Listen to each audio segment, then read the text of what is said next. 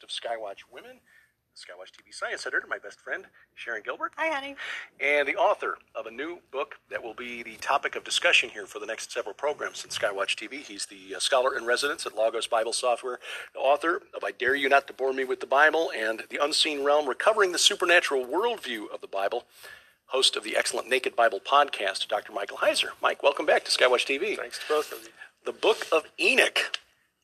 Longtime viewers may be familiar with the title, but I'm guessing most people who are regulars in the pews on Sunday mornings have no idea that it exists or how it influences the New Testament. So let's start there. What is the Book of Enoch? Where does it come from? Sure. The Book of Enoch is, again, when scholars talk about it, they're referring to something called First Enoch. There's actually 3 books of Enoch, but the first one is the one that gets all the attention, and for good reason. It was something that circulated really widely in the intertestamental period, again, what scholars call the Second Temple period. And so it would have been a book read by Jesus and read by the apostles, the New Testament writers, and any Jew that sort of read stuff in the Second Temple period would know about Enoch and would know the contents, the storyline, and so on and so forth about this book. Now, for us, our evidence of this book only goes back to about the 3rd or 2nd century BC, because this book, in particular, the Book of Enoch, First Enoch, was found among the Dead Sea Scrolls in fragmentary form, so little portions of it. The greater portion of it is much later in terms of manuscript evidence, but it's very clear that it was an intertestamental book. It gets quoted by other books. It gets talked about a lot all the way into the early Christian church. So it was something that we know was pretty widely read and respected. It wasn't considered canonical, except for a handful of early Christian fathers, famous Christian writers, did consider First Enoch worthy of inclusion in the Bible, but most did not. But regardless of that, it was something that was widely read and respected and thought highly of. This is the Enoch from the Old Testament that we're all familiar with. It was translated. Did he write this book? Yeah, there's no evidence either in the book or from the manuscript evidence that he was actually the author. And that's a good thing to bring up, because Enoch is grouped by modern scholars in a collection of literature from this period called the Pseudepigrapha. And I've read some Christian sources where they'll take that term pseudepigrapha and think, oh, false writings, don't read that. That isn't actually what the term means, and it's not what scholars mean by using the term. Pseudepigrapha are books that are written and get titled either by the author or by later readers according to the main character in the book. In other words, it's like a pseudonym. Mm-hmm. And there are biblical books like this as well, 1st and 2nd Samuel. There's nothing in 1st and 2nd Samuel that says Samuel wrote it, but that's what it becomes known as because he's the central character, him and David. So it's sort of a known thing. In between the Testaments, lots of people wrote books, and either, again, they titled it or someone else titled it according to the main character in the book. And Enoch, of course, is the one translated and gets to see mm-hmm. God and doesn't die. And so that the biblical story plays a big part in the book we know as Enoch or First Enoch. And that's why it gets its name. Mm-hmm. This is one of those curious stories in the Old Testament that we kind of look at and just kind of go, like the Genesis 6, 1 through 4, okay, giants, okay, we'll just kind of file that away as one of those curious little things that doesn't really matter to us today. Enoch, of course, is one of 2 Old Testament, patriarchs mm-hmm. who were brought up to heaven without dying. Mm-hmm. So just from that alone, you'd assume there was something significant about it. How important was the Book of Enoch considered to the writers who lived during the time of the New Testament? Well, the authors of the New Testament. Yeah, it's actually quite important, and it's what's prompting the book. In the academic world, scholars spend a lot of time on Enoch and its relationship to the New Testament. Because you would think, and again, I've read this in Christian books, we shouldn't even think about the Book of Enoch because the New Testament never quotes it, New Testament never bothers with it. That's just false. That's just wrong. It is quoted very clearly in 1 or 2 places, but there are dozens of allusions to the material, to the storyline in particular in this book. And so it really leaks into some New Testament passages in fascinating ways. The one that's kind of the most obvious is when Peter and Jude write about the angels that sinned. Mm-hmm. And again, there's no other candidate for that phrase other than the Genesis 6:1-4 incident. The whole idea of, the third of the angels being swept down in a rebellion. And you get that in Revelation 12, again, the last book of the Bible. You get that in Revelation 12, but that event is cast in connection with the first coming of Jesus, the birth of the Messiah. So there's a war in heaven in connection with that. So this idea that this is primeval is largely something that comes from like Paradise Lost, Christian tradition. You don't actually have, biblical precedent for this. But Peter and Jude are writing about the angels that sin, and they use certain lines that come from Enoch, certain ideas. The angels that are kept in gloomy darkness, chained in gloomy darkness, prisoned in the abyss. Well, you don't read that in Genesis 6:1-4 or anywhere else in the Old Testament. Where you do read it is books like First Enoch in the intertestamental literature. Now, it's true that you get, again, the disembodied spirits of the giants, okay, the immaterial version of the Rephaim in Sheol, in the underworld. You get that in the Old Testament, but some of the specific language that Peter and Jude, offer, especially when in Peter's case he uses a verb tartarao, to be kept in Tartarus. That's a very specific allusion to the Titan story, which is the secular Greek. Oh, yes. It's the secular Greek version of what Enoch is writing. So that's probably the most blatant example of where it's not quoted explicitly, but there are absolutely clear themes in Enoch that show up in New Testament writings. Titanomachy would be the same as what in biblical terms? There's actually two versions of the Titanomachy in ancient Greek literature, and one of them is very close again to the Genesis 6:1-4, the Watcher story, the sin of the Watchers, and that's actually what I focus on in the book, because the specific episode where you have the sin of the Watchers, which is Enoch's language for Genesis 6:1-4, the sons of God cohabiting with the daughters of men, producing Nephilim. That episode is really dealt with in First Enoch 6-15. So 9 chapters, and they're all very short, so it's not a whole lot of material, but that episode is really important for New Testament writers, because in Jewish theology of the day, if you asked a Jew, hey, why is the world the mess that it is? Why is human depravity so bad? They wouldn't answer you like a Christian would today. A Christian would say, oh, that's the fall. Well, a Second Temple Jew would say, well, yeah, the fall's an issue because there we have the first, entrance of sin into God's good world. But the real culprits here are the Watchers, because in the Watcher story, and also it's true in the story that's behind Genesis 6 from Mesopotamia, that the writer of Enoch knew, what the real problem is when the Watchers sin like this, they also teach humanity lots of things that corrupt humanity. And so if you asked a Jew, hey, why are people so bad? What's up with depravity? They would say, well, it kind of got started with the garden, but the real impact is the sin of the Watchers. And so you have that idea, kind of the proliferation of evil being, laid at the feet of the Watchers. That idea is picked up in several passages in the New Testament that you'd never really know. It's kind of, lurking, under the surface, unless you kind of knew what you were looking for. If you had read Enoch, you'd know that. Not just the Titan story, but also gets into Prometheus. Yeah. The whole. There are some pretty interesting counterparts picked up on in the quote Greek mythology or the Greek stuff that isn't related to the Bible, isn't a translation of the Bible, that kind of thing.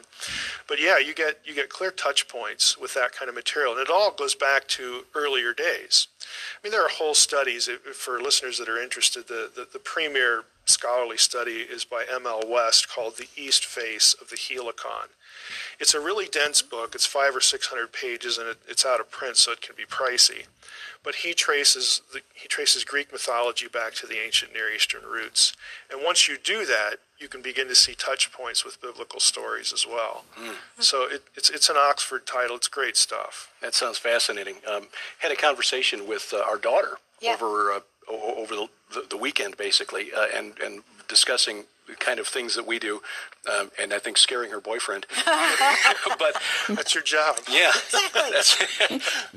but she was obviously enthused, and actually they met, and she knew that he was unique because he actually came to her and said, "Hey, I heard about these things on this podcast I was listening to about the Nephilim. Isn't that interesting?" And she's like, "Oh, wonderful." But she had been fascinated from the time of being a middle school student when they were learning about Greek mythology. And then she, in her own mind, without prompting from us, connected this to the things that we were learning about this narrative, the Genesis 6 account and the angels who sinned. And she said, "Oh, I wonder if those giants are like Greek mythology." Well, yes, very good. So just then to clarify again and just to sort of summarize, the accounts in the books of Enoch essentially expound upon those 4 mysterious verses in Genesis chapter 6 and give us the backstory. Yeah, I would say it gives us the backstory because whoever wrote Enoch very clearly knew the real backstory to Genesis 6, 1 through 4, and that is the Mesopotamian story of the Apkallu. Because there are things in Mesopotamian literature in those stories that show up also in Enoch. So again, it's very clear that whoever wrote that knew not only the Old Testament, Genesis 6, 1 through 4, but also knew the more ancient backstory that Genesis 6, 1 through 4 was responding to. Again, sort of shooting theologically at some specific points of Mesopotamian religion. So whoever wrote Enoch knew all that stuff and puts it all together in their work, and then Peter and Jude and other New Testament writers, dip into it either quotation-wise or allusion-wise. And so you actually get, it sounds really odd, but you actually get in a Jewish work from the time of Jesus, you get preserved the original context for why Genesis 6, 1 through 4 is even in the Bible. Wow. Well, the book forthcoming by Dr. Michael Heiser, working title Reversing Herman. When we come back, we'll ask this question: if this is providing the backstory for the sin of the angels that's recorded in the New Testament, why isn't the book of Enoch in the Bible?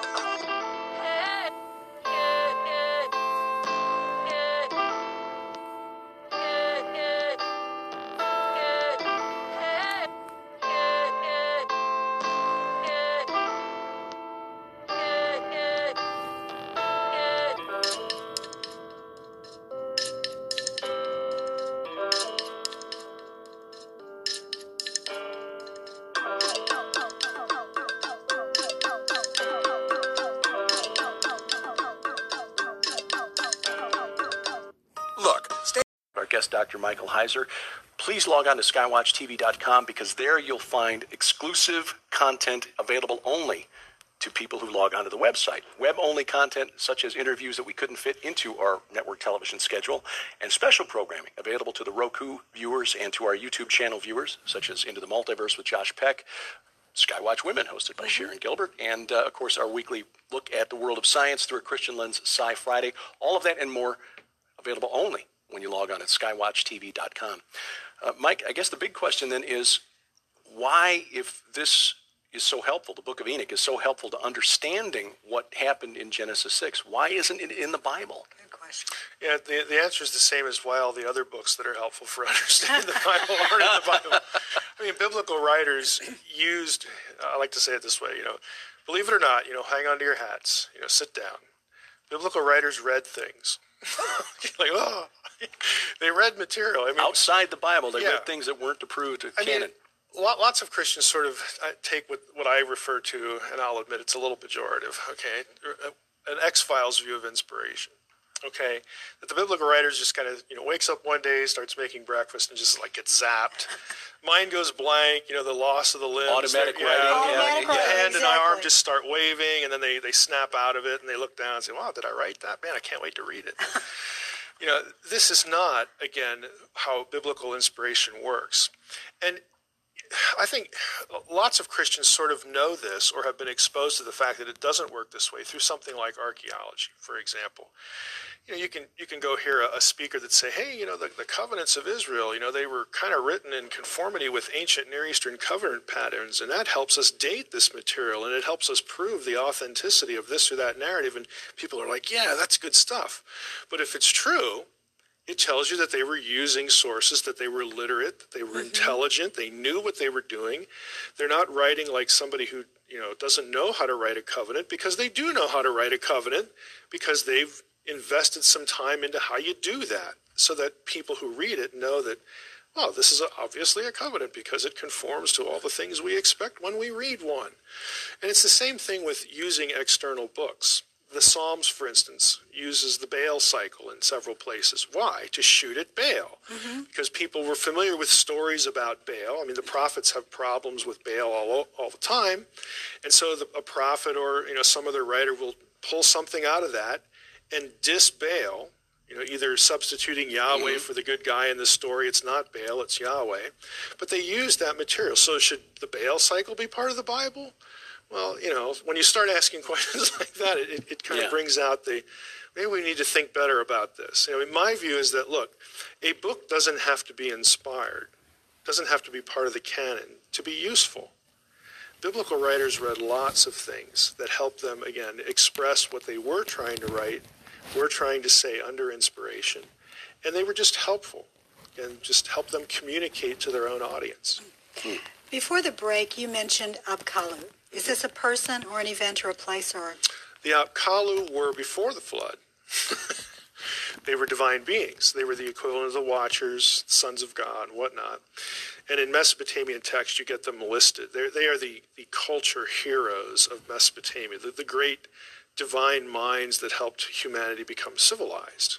Prometheus. Yes, right. Exactly. After the flood, you have 4 Apkallu listed in text that are post-flood Apkallu, but they aren't described as divine. They are described as, quote, of human descent, and only 2/3 divine. Oh. So they're to use our term, they're hybrid, okay? They're this mixture, again, that results from a passage like Genesis 6:1. Were they really tall? Not only are they 2/3 divine, but they are, by virtue of that description, where have we heard that before? Gilgamesh. Yeah. Okay, and Gilgamesh is described as a giant in the same literature. And, again, you have the whole matrix of ideas right there in that story. You've got divine beings. Right at the time of the flood, something happens where they produce offspring that are of human descent, but still divine, this hybrid thing going on. And again, Gilgamesh is one of them. Gilgamesh is actually called in a cylinder seal from Mesopotamia, Lord of the Apkallu. So he is a giant. He's one of them. He's this hybrid, kind of being. And you get the whole matrix of ideas right there in their story, in this Mesopotamian literature, this material, that really gives you everything that you need, everything that is present in the Genesis 6:1 through 4 episodes. So the key question becomes, well, what was the writer of Genesis 6:1 through 4 shooting at? I mean, why the relationship to this? What is the theological message here behind these 4 verses? Well, you mentioned in a previous interview that Gilgamesh was actually mentioned outside of the ancient Mesopotamian texts, the Babylonian texts, outside of the Gilgamesh cycle. Yeah. Where do we find that reference? He is found in an Enochian text. Okay, now for scholars of course have First Enoch and the other Enochs and whatnot, but they tend to label any text that deals with the sin of the Watchers, like Enoch does, as having Enochian stuff in it. That's and one of those is called the Book of the Giants. Okay, and that was also discovered among the Dead Sea Scrolls, and Gilgamesh is named in the Book of the Giants. Again, same kind of thing. In fact, one passage, one fragment is 4Q 530, again, because the book is preserved in a number of Qumran fragments, has Gilgamesh as, he's a giant, of course, and he's called a giant, but he has a dream, and he's asked to tell the other giants the dream, like, hey, what, it doesn't say this, but kind of like they're hoping, what did God tell you? And we hope it's good news. Because, again, in this story, they're not good guys. So in this particular text, Gilgamesh says, well, in my dream, God, the Great One, he's referred to as, the Great One is going to punish the princes for us. In other words, on our behalf. And the rest of the text is like the giants are like, yeah. In other words, like, we're off the hook. So it just gives you this little insight into, again, this particular expansion of the story. But in that particular text, it's like the giants get off from being punished, unlike the princes. And that's an interesting term, because that is a biblical term for, again, the sons of God, the gods of the nations in this case, but still referred to as sons of God in the biblical material, who are put over the nations. So again, you have this whole matrix of ideas working that's present in Genesis 6, the wider cosmic geography stuff of the Old Testament, Gilgamesh, the giants, the Nephilim, and in the Qumran scrolls, the word Nephilim occurs, in relationship to giants too. Wow. What's interesting is that in the Book of Enoch, or First Enoch, the giants don't actually get off the hook. No, they don't. We're told someone's more sympathetic for this text. Yeah. Well, explain what happens to the giants in First Enoch, and how is that relevant to Christian theology? Yeah, in the giants in the Sin of the Watchers episode, again, are very bad guys. They're cannibalistic. They're eating people. They're just destructive. They're just, they're like, they're the Incredible Hulk but not a good guy. So they become the object, along with, the Watchers, the object of God's judgment. Now, the Watchers are, of course, consigned to the abyss, which, not coincidentally, is where the Apkallu from Mesopotamia wind up. After they do what they do to preserve, we can talk about it maybe a little bit later, but what the Apkallu do to preserve their knowledge, preserve civilization in the wake of the flood, Marduk is not pleased after that happens. And he says to the Apkallu must return to the abyss and never return back to earth, back to civilization. So they're put in the pit, the underworld, the realm of the dead. And that's where all the Jewish traditions in Enoch and other Enochian texts have the original offending watchers. And that's where Peter has them. The angels that sinned are put in chains of gloomy darkness. Right. They're kept there until the last day and all that sort of stuff. But the giants are destroyed. And when you destroy a giant, according to Enoch and again other texts, the disembodied spirit of a giant is what we know as demons, and what Judaism knows as demons. And you get glimpses of that in the Old Testament when you have certain passages. Ezekiel 32 is an example where you have the Rephaim, which again is another term associated with the giant clans back in Deuteronomy 2 and 3. But they are present in the abyss, again, as spirit beings. So you get these ideas in the Bible. They're not all in one place. In the Enochian literature, you kind of have it all collected and dealt with in story form. And then it goes into the New Testament in books like Peter and Jude. But what I'm doing in my book is saying there's more to the sin of the Watchers thing than just the giants. That episode and its theological ramifications show up in other New Testament passages that you're just not aware of. Mm. And we'll talk about that in the next episode of Skywatch TV. But with just a few minutes left here, I know that there are different books considered canonical in different strains within Christianity. Mm-hmm. Roman Catholic Bible is different from the Protestant Bible, and the Orthodox Coptic Christians have different books that they consider canonical. How is Enoch considered by other Christian groups around the world? Well, the Ethiopian Church, still considers Enoch canonical and has done so, from antiquity. Abyssinian, would be that another reference to that. Not the same as African Methodist Episcopal Abyssinian, but Ethiopic Church. The Eastern Orthodox Church, again, has a very high view of Enoch. And a lot of that, again, comes from Christian tradition, too. Mm-hmm. Tertullian was a big defender, of Enoch. Irenaeus had a positive view of Enoch. And it's kind of interesting, really, that you can go back and look at, what Tertullian and others said about Enoch, and, they more or less come to the conclusion that, look, I'm getting old now, I've been a defender of this, and I think the book is great, and, I defended its canonicity, but I'm willing to believe that the Holy Spirit would speak, through the masses, through believers, the mass collective of believers, as to what we should recognize as canonical, and I guess I was wrong. I mean, he'll be very humble, and say that, but they assumed that the Spirit would guide the church into making, into recognizing which books were canonical and which weren't. So he admits that I'm on the losing end of this, and I'm okay with that.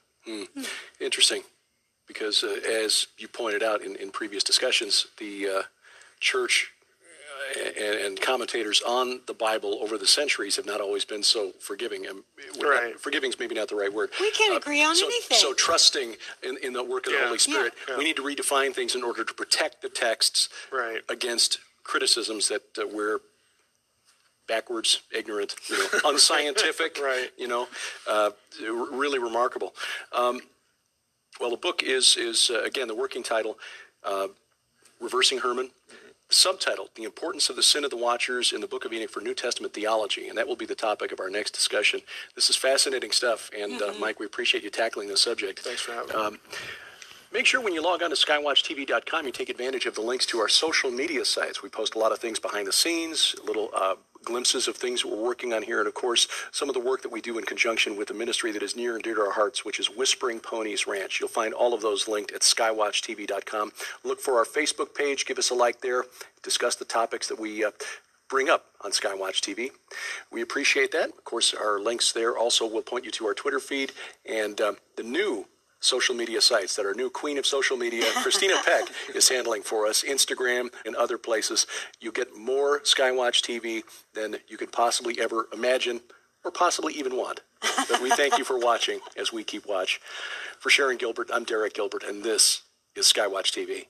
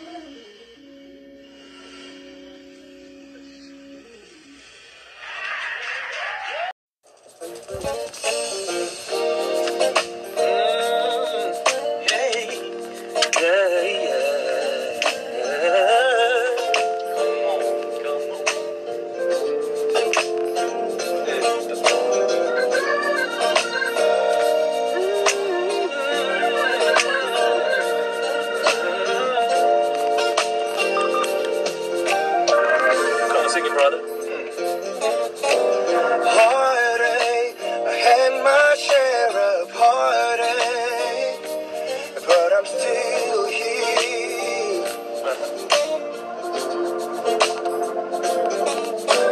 Trouble, I've seen my share of trouble, but I'm still here.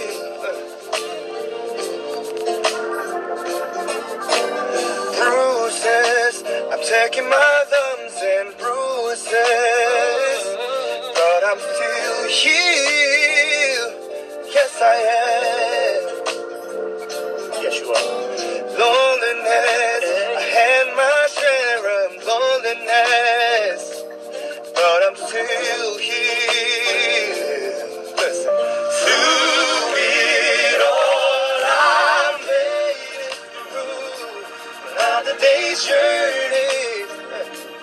God kept me here. Can anybody relate tonight? I made it through. Another day's journey. God kept me here. Oh, yeah. Lied on.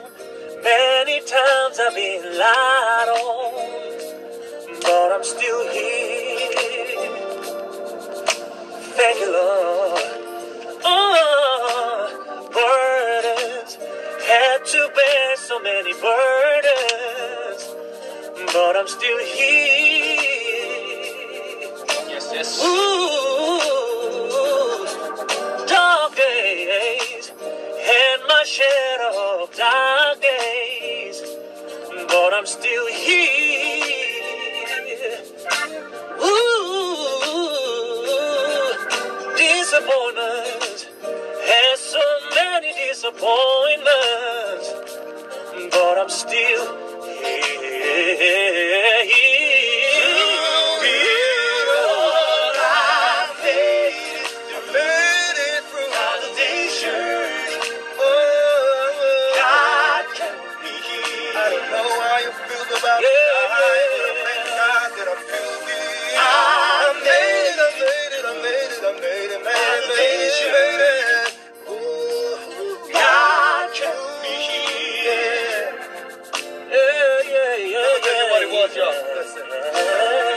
it's by the grace of God that I'm still here today. Yeah. He was always there. Yeah. No matter what came my way, a very present help in my times of need, standing right there, just to see about me.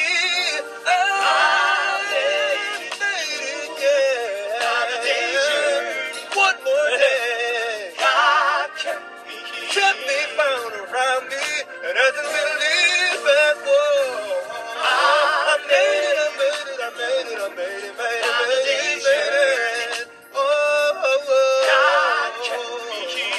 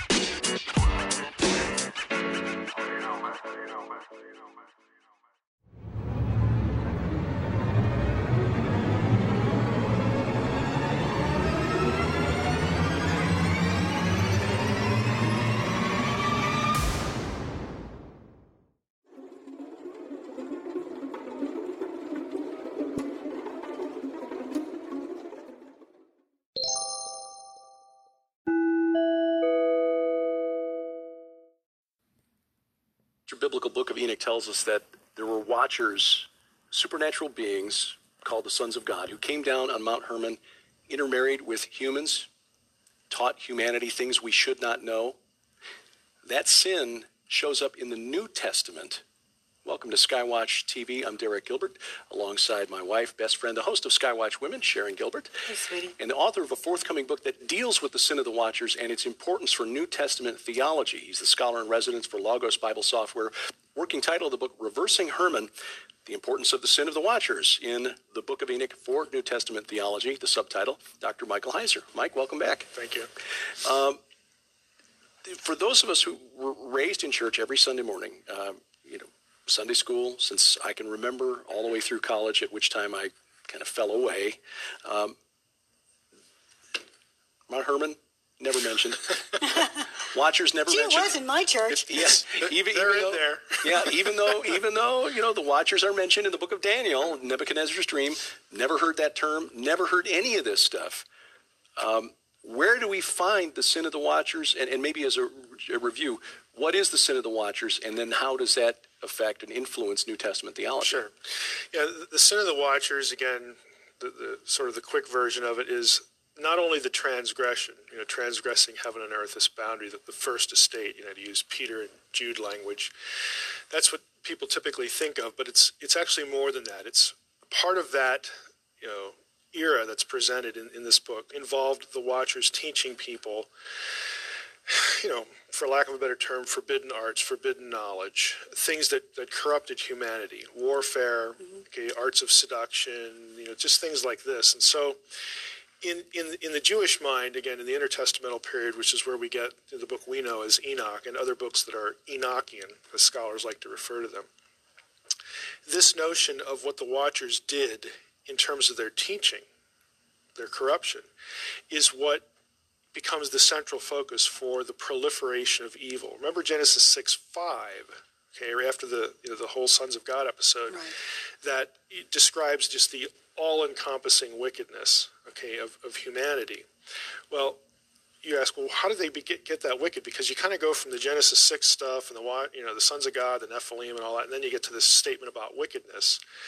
Again, that question is answered in both the New Testament and, of course, in the intertestamental period. Because if you asked a Jew, again, to explain his hamartiology, his doctrine of sin, why is the world the way it is, and why do we have depravity? Their answer is not just Genesis 3, the fall, which is what our reflexive response would be. Their answer is, well, the Watchers, Genesis 6. What they taught people corrupted them, and it just spread like wildfire through humanity. And so that is the thing that in the Jewish mind, that's the human problem. We are doomed to an eternity without God because we won't be resurrected unless, again, we're redeemed. Because of what happens in Genesis 3, we're sort of owned by the Lord of the dead, the Satan figure and all this kind of stuff. It's very familiar in Christian theology. But not only does that need to be dealt with and reversed, but depravity needs to be dealt with and reversed. And so for the Jew, when they thought about Messiah, when they thought about what the Messiah was supposed to do, it wasn't just resurrection, cure my death problem. It was cure my depravity problem, fix the world. While you're at it, while you're rising from the dead, why don't you fix the world too? And so they had the whole complex of ideas in view, and it's because of the Watcher incident. So this is more than just complicating the matter from the fall, from Genesis 3. We've begun to sin, humanity, because of the Adam and Eve were lured into the lie of the Nakash, into believing they could be as gods. Right, they were capable of sinning because they do. again, in the biblical story, but they become better at it. They become more inclined to it.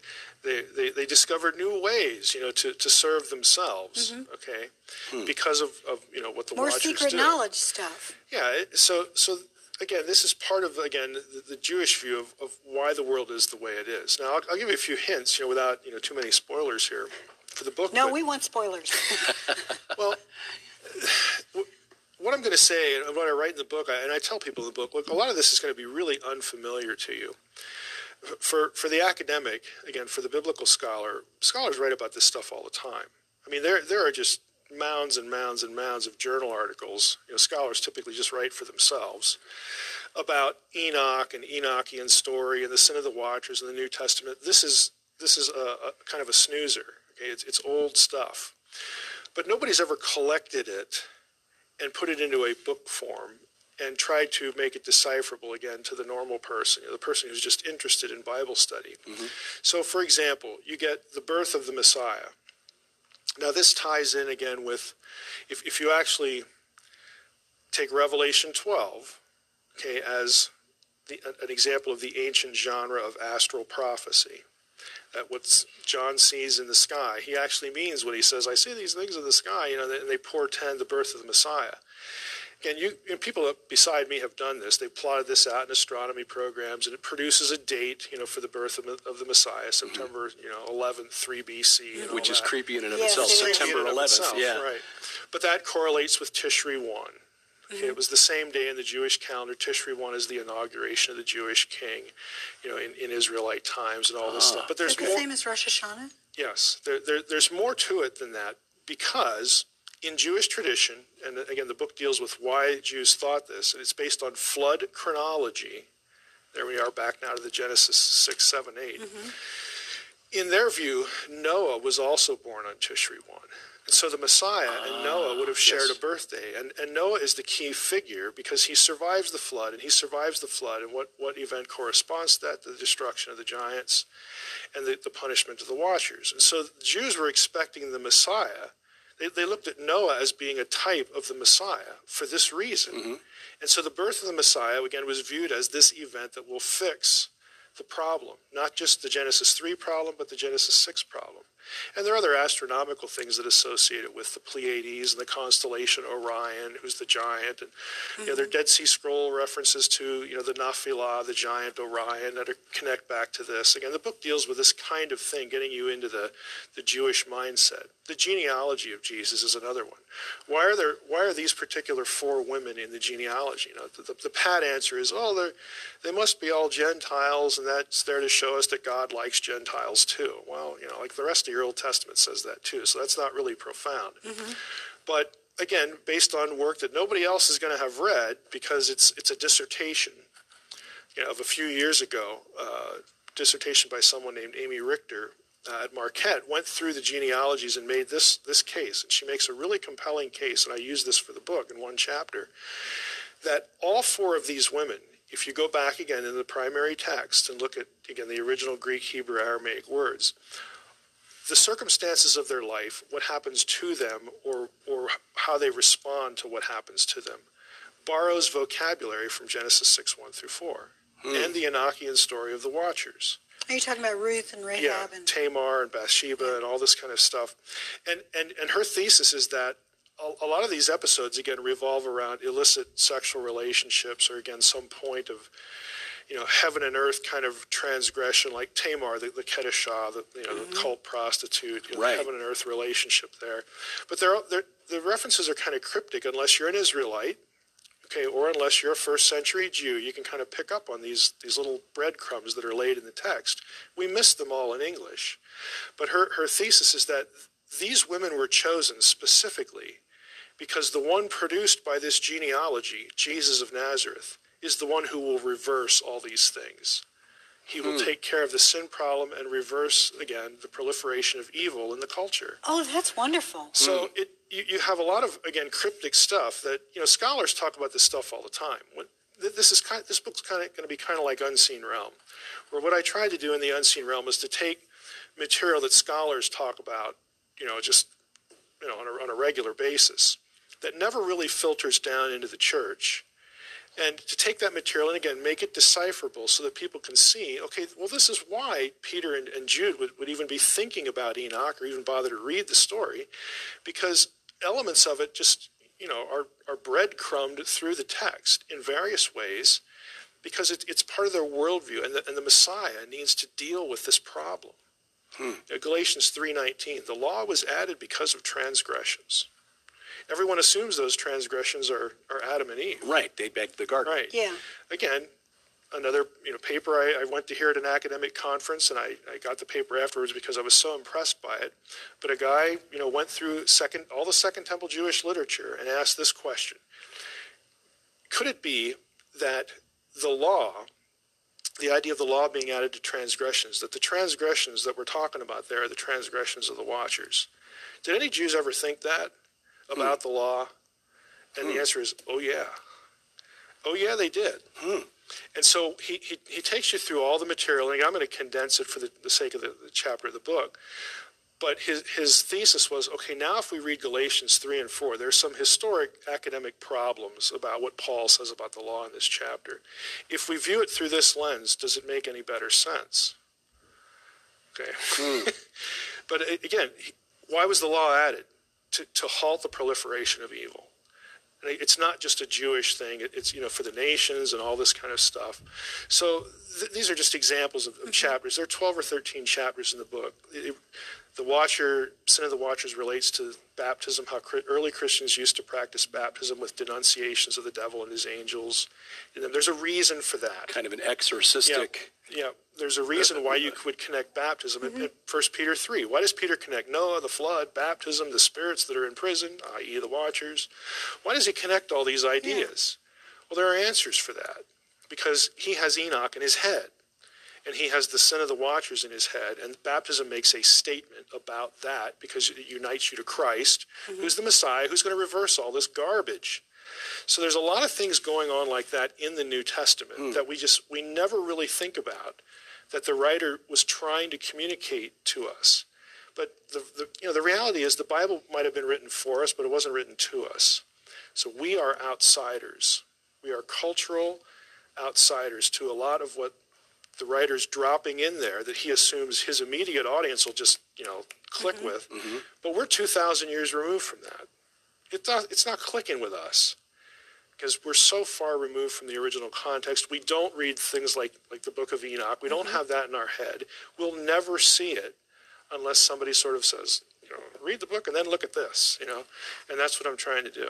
When Paul was writing with this context in mind, with the idea that the Watchers, that Jesus Christ the Messiah would and did reverse it and eventually will judge all of the angels. It's the already but not yet. The judgment has begun and is proceeding as planned. When he writes about women keeping their heads covered, do you think because the Watchers, because the angels watch, because of the angels, do you think that he thought that sin was still at risk, that the Watchers still might come in and do that? I may have to put a disclaimer on that chapter. For those people who might be watching this and have heard my episode on this on the Naked Bible podcast, have the children leave the room. The language in 1 Corinthians 11 about the head covering comes out of Greco-Roman medical texts, believe it or not, and it's very sexual in nature. Now, the broad point is modesty, and you can kind of tell that, just reading it even in English. But because of the terminology that's used and the strong sexual component of the head covering itself. It's more than a scarf. Yeah, and the hair and the whole bit. I mean, basically, they thought that the length of a woman's hair had something to do with fertility and fecundity. Again, this is just it's Greco-Roman Gentile science. He's writing to Gentiles, so that he's connecting with them. But not in addition to the modesty point, he's concerned that they be sexually faithful to their husbands and their wives, and again, just modest in what they do with their hair or not, and all that sort of thing. And he adds, because of the angels. So in Paul's mind, it's not a statement that what happened in Genesis 6:1-4 recurred, but it evidently in Paul's mind, that was a possibility, that he wanted to just cut off, right there. We don't want this kind of thing to happen again because of what resulted from it. We're still living with the results of this. So you could just tell this is part of Paul's consciousness. He's concerned about this possibility when he throws that in that chapter. Well, the working title of Dr. Heiser's book, Reversing Herman, discusses the influence of the story recorded in the Book of Enoch, the sin of the Watchers, and its influence on New Testament theology. Talk more about intertestamental period literature and how much influence it has on the writers of the Gospels, and also what it means to reverse the sin of the Watchers when Skywatch TV continues right after this. Welcome back to Skywatch.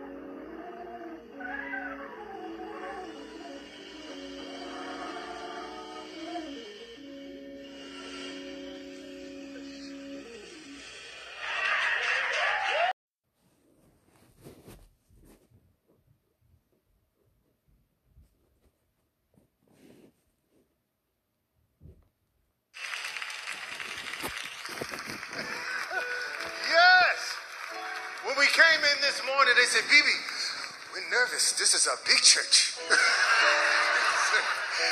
So, one of the songs, as some of you know, I have older brothers, and my brothers, my family, started singing and recording years ago. And one of their first songs that they sung went something like this: says, "So the question is, will I ever leave you? The answer is no, no, no, no, no, no, no."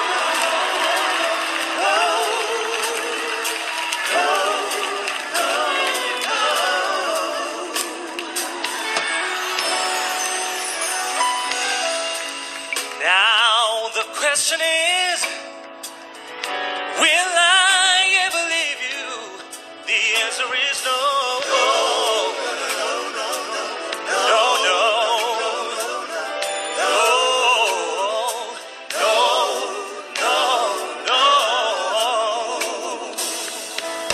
Let me tell you why I love the Lord. He's so dear to me. Oh, he died that I might be free.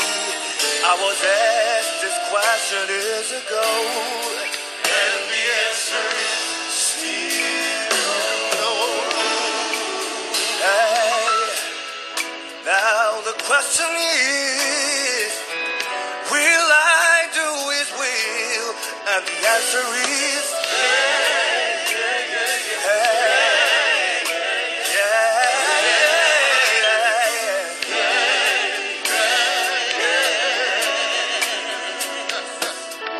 one more time, say the question is, will I do his will? And the answer is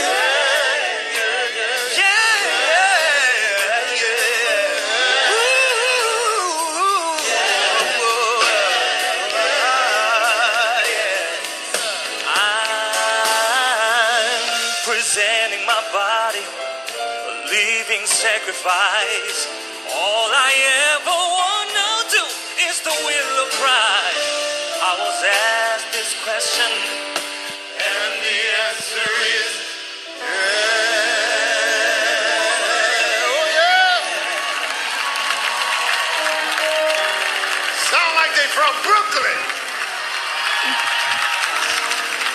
So I was watching them, and they started singing a song on the Instagram. One of those songs I grew up singing. Goes something like this. hey, oh, yeah. Troubles in my way. Troubles in my way. I have to cry sometimes. Hey, hey, hey. Trouble in my way. I have to cry sometimes. I lay awake at night. That's alright. I know Jesus. I know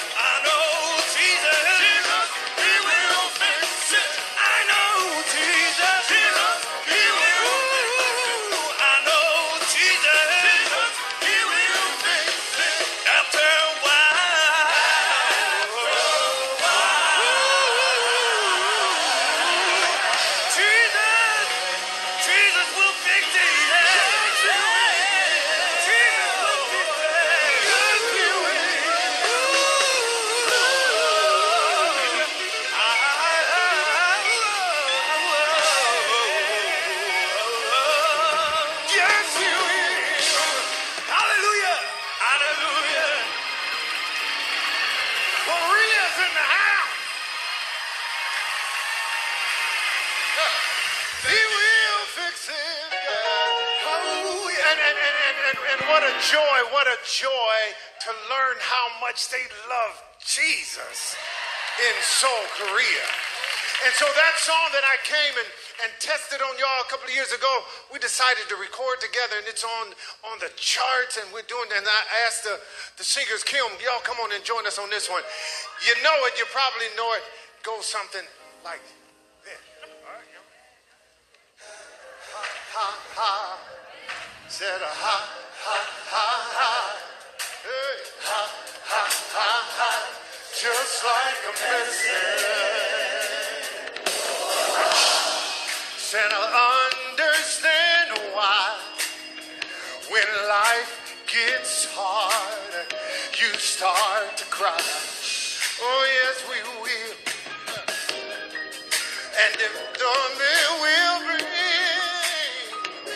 you and I to some light. One way to win it is with laughter, just like a medicine. Oh yes, it does. Just like a medicine. Just like a medicine. Wipe the tears away, 'cause laughter does like a medicine. Just like a medicine. Oh yeah. Just like a medicine. Come on, Mr. Smooth. Now tomorrow may bring one or two days that you know I would. And if it does, you can rise above. You can rise above the fight. One way to win it is a laughter. Just like a medicine. Just like a medicine. Oh yeah. Just like a medicine. So keep on laughing. Just like a medicine.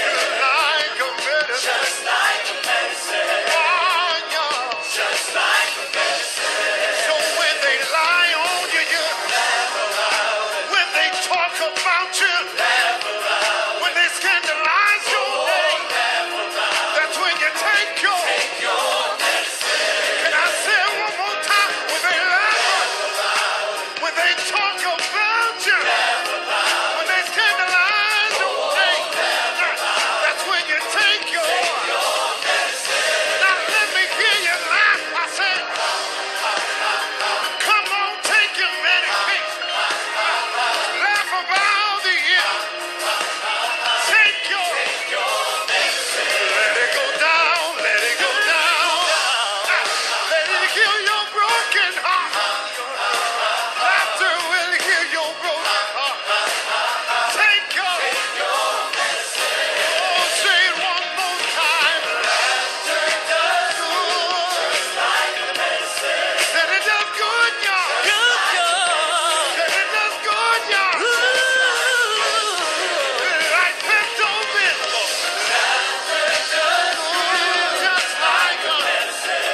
It'll heal you. Just like a medicine. It'll soothe you. It'll heal you. Like a medicine.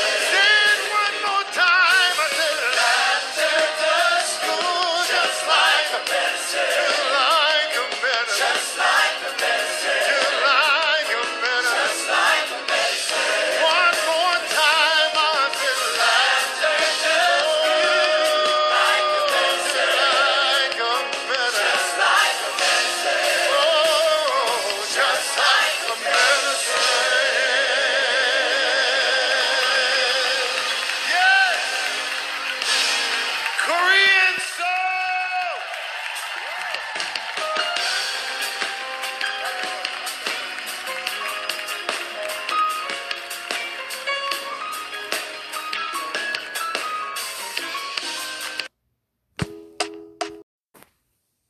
Watch TV. I'm Derek Gilbert, alongside Sharon Gilbert and Dr. Michael Heiser. We discussed the forthcoming book, tentatively titled Reversing Herman.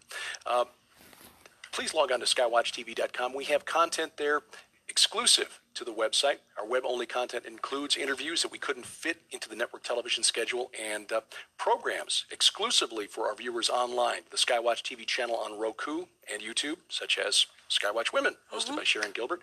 Our weekly look at science, Sci Friday, and Josh Peck as he deconstructs the universe one particle at a time into the multiverse. Josh Peck, co-hosted with his wife Christina Peck. That and more, our daily news updates as well, all at skywatchtv.com. Mike, what does it mean to reverse the sin of the Watchers? Yeah, it means redemption. It means reclaiming, what Eden was originally supposed to be, what life on earth for humans was supposed to be, in communion with God. Again, just think of the original idea, the original enterprise of Eden, if you will, that God comes to humanity, wants to live with humanity, live with his human family, and of course have his divine family, a blended family, all at one. Heaven meets earth. This is what Eden is. It gets marred and ruined, again, by the events of Genesis 3. And then you have, again, other divine beings who also rebel and want to, again, come down to earth. And the Enochian literature has a variety of motives for this, depending on which text you read. But they come down to earth, and the result of what they do is to further destroy, further undermine God's plan to bring humanity back into a relationship with him. So their humanity is essentially propelled away from a relationship with God. Again, seeking their own pleasure, seeking to kill off each other, and so on and so forth. So reversing it is not just, again, God looks at you and you're righteous now because you've accepted the Messiah and that whole complex of ideas, but it's also that we need this taken care of. We need you to have a renewed nature. The Spirit of God needs to reside in you to progressively, again, here's the imaging language that you get in Genesis 1, okay? But now you are to be made like the image of his Son, who is the perfect image, okay? The perfect manifestation of the kind of imaging that God wanted for all people. And of course, you work toward glorification, doing that, going back to the global Eden. But the linchpin for all of it is the Messiah.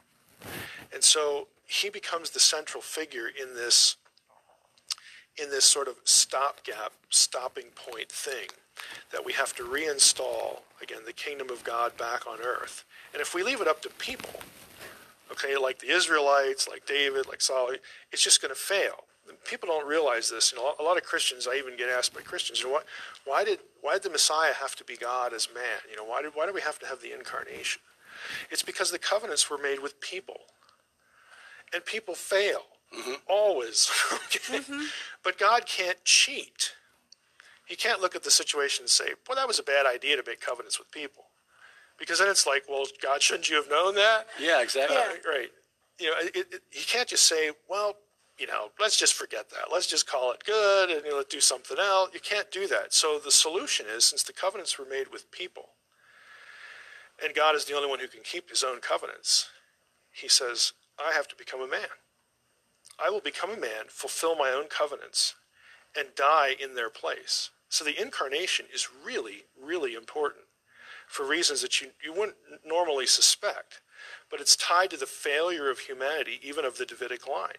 But since he makes the covenant with David, I not only have to become a man, I got to be of the line of David. I got to fulfill all these things. And this becomes, again, the stopgap measure. The kingdom of God is never going to get kickstarted again unless God does it.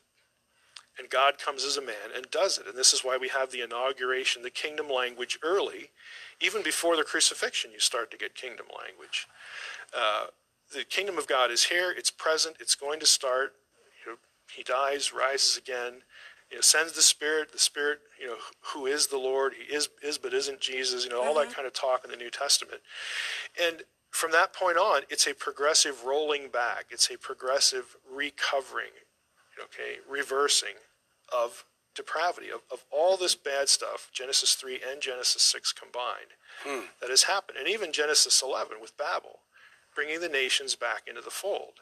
The Messiah is the key point person to do all of those things, all three of them, not just, again, like Christians typically think, it's just about the fall and the resurrection. Well, yeah, that's crucial. You can't have any of it without it. But there's actually more going on here. The New Testament writers have more in their head than just this one passage. They have some of these other things too. Is this why the Lord chose Mount Hermon for the Transfiguration? Yeah, I think that's a real slap in the face. I do, I discuss this in Unseen Realm too, so this one may be familiar again to some readers, but Jesus goes into the territory of Bashan, okay, which again is associated with the giants in the Old Testament. That's where the conquest actually begins. The conquest begins and ends with the defeat of the giants. People don't often realize that, but it's Bashan with Sihon and Og early, and then Joshua defines victory in Joshua 11. Is there no more Anakim in the land? Hooray, we win. So it's just this start to finish kind of thing, but Jesus goes into the same places that have all this baggage, this backstory to them. And this is where we have in Bashan, we have the, thou art Peter and upon this rock passage, and the rock, of course, is right there at the foot of Bashan. So, the cult of Dan, cult of Baal in the Old Testament, Mount Hermon is right there. The Grotto of Pan. Right, yes. Grotto. This is spiritual warfare kind of at its best here. So you go and you essentially say, you poke Satan in the eye because he's the big Baal figure. Canaanite, Baal-zebul, Baal-zebul in the Gospels, same Baal the guy. prince, right? Yes.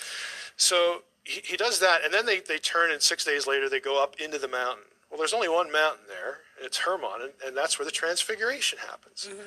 So it's like, I'm here. Do something about it. And my view is that Jesus does these things to pick a fight.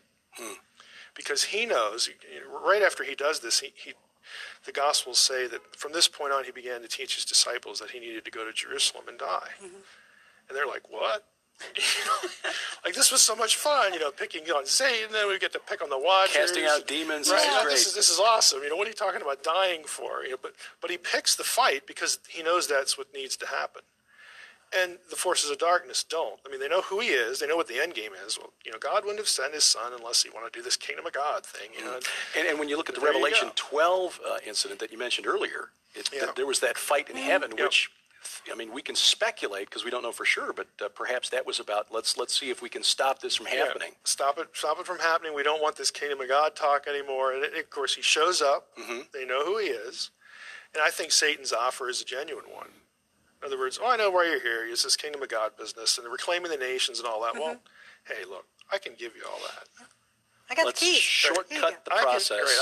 I can deliver that for you if you'll just bow down and worship me.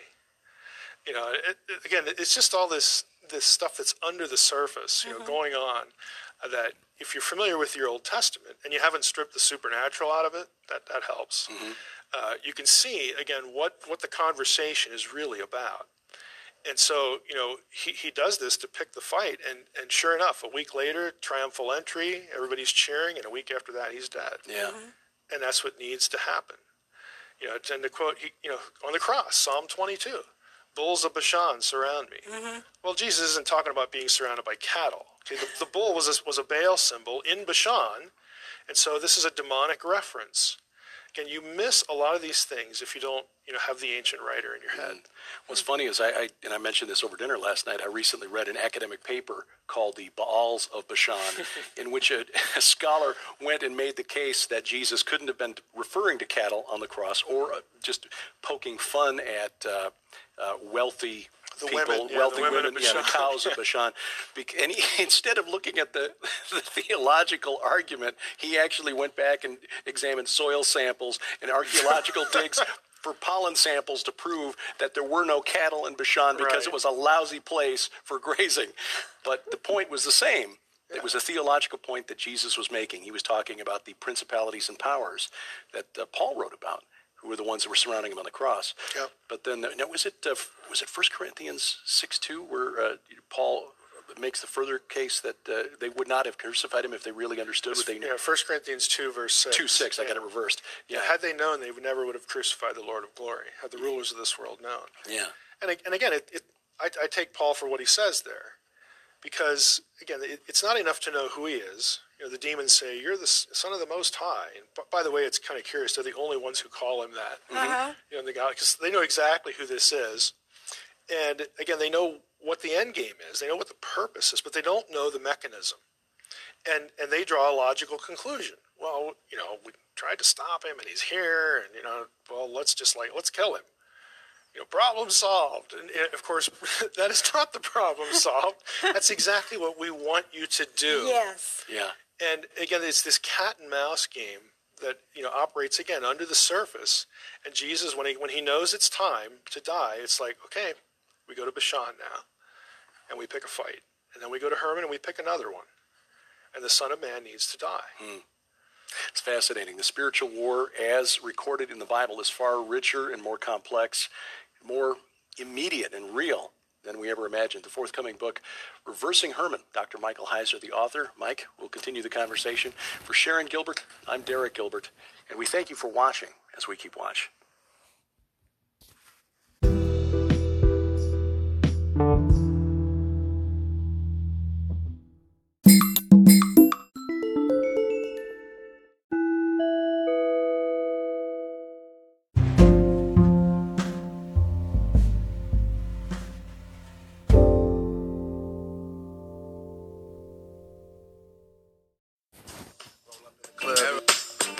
All eyes on me.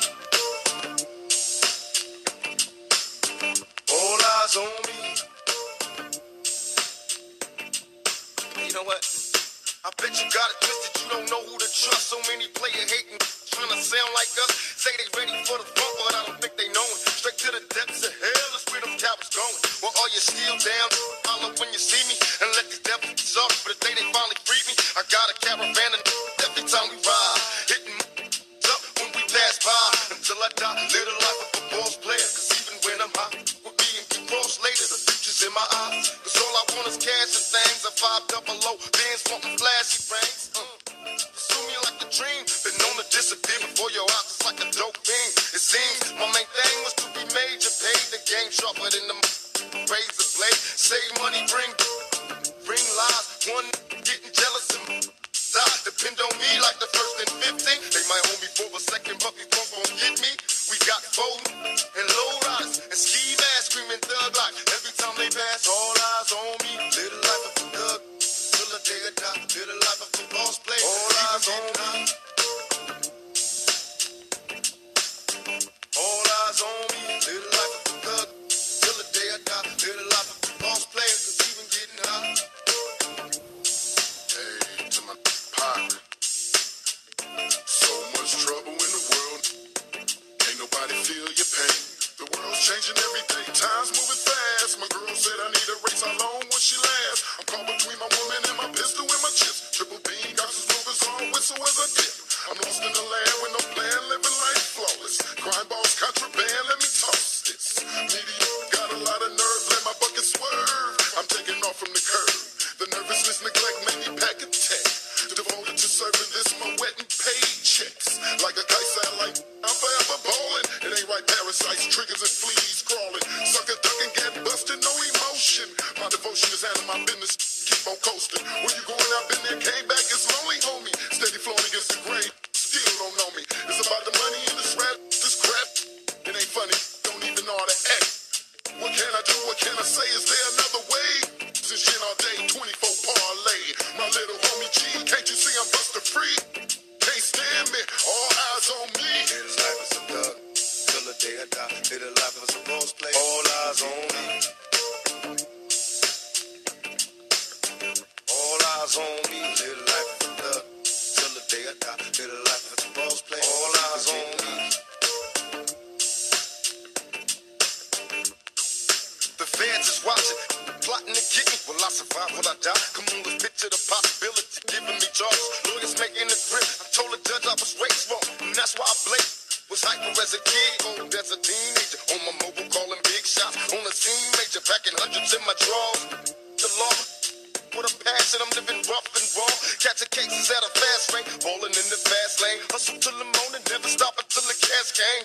Live my life as a thug, till the day I die. Live my life as a boss player, cause even getting high got me tossing. I put the top down, now it's time to floss my. Keep your head up, make it suffer. Up in the bins, burning rubber. The money is mandatory, just for the strap. This criminal lifestyle, equipped with the bulletproof vest. Make sure your eyes is on the meal ticket. Get your money, let's get rich and real. Kick it, all eyes on me. Live the life as a thug, until the day I die. Live the life as a boss player. All eyes on me.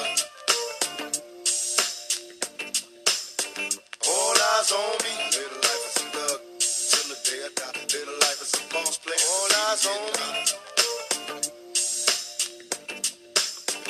All eyes on me. Pay attention, man. See how that go? Walk up in this. Be like, king. Live life as a thug till the day I die. Live my life as a it's even getting hot. I got busters, police watching. You know, live my life as a thug till the day I die. Live my life as a boss player. All eyes on me. It's like what they think. I'm walking around with some keys in my pocket. All eyes on me. They think I'm going back to jail. Ain't really on that dope. Live my life as a thug till the day I die. I know y'all watching. I know y'all got me. I know y'all know this is thug life, baby. Y'all got me on this balance. Look, staying healthy isn't easy.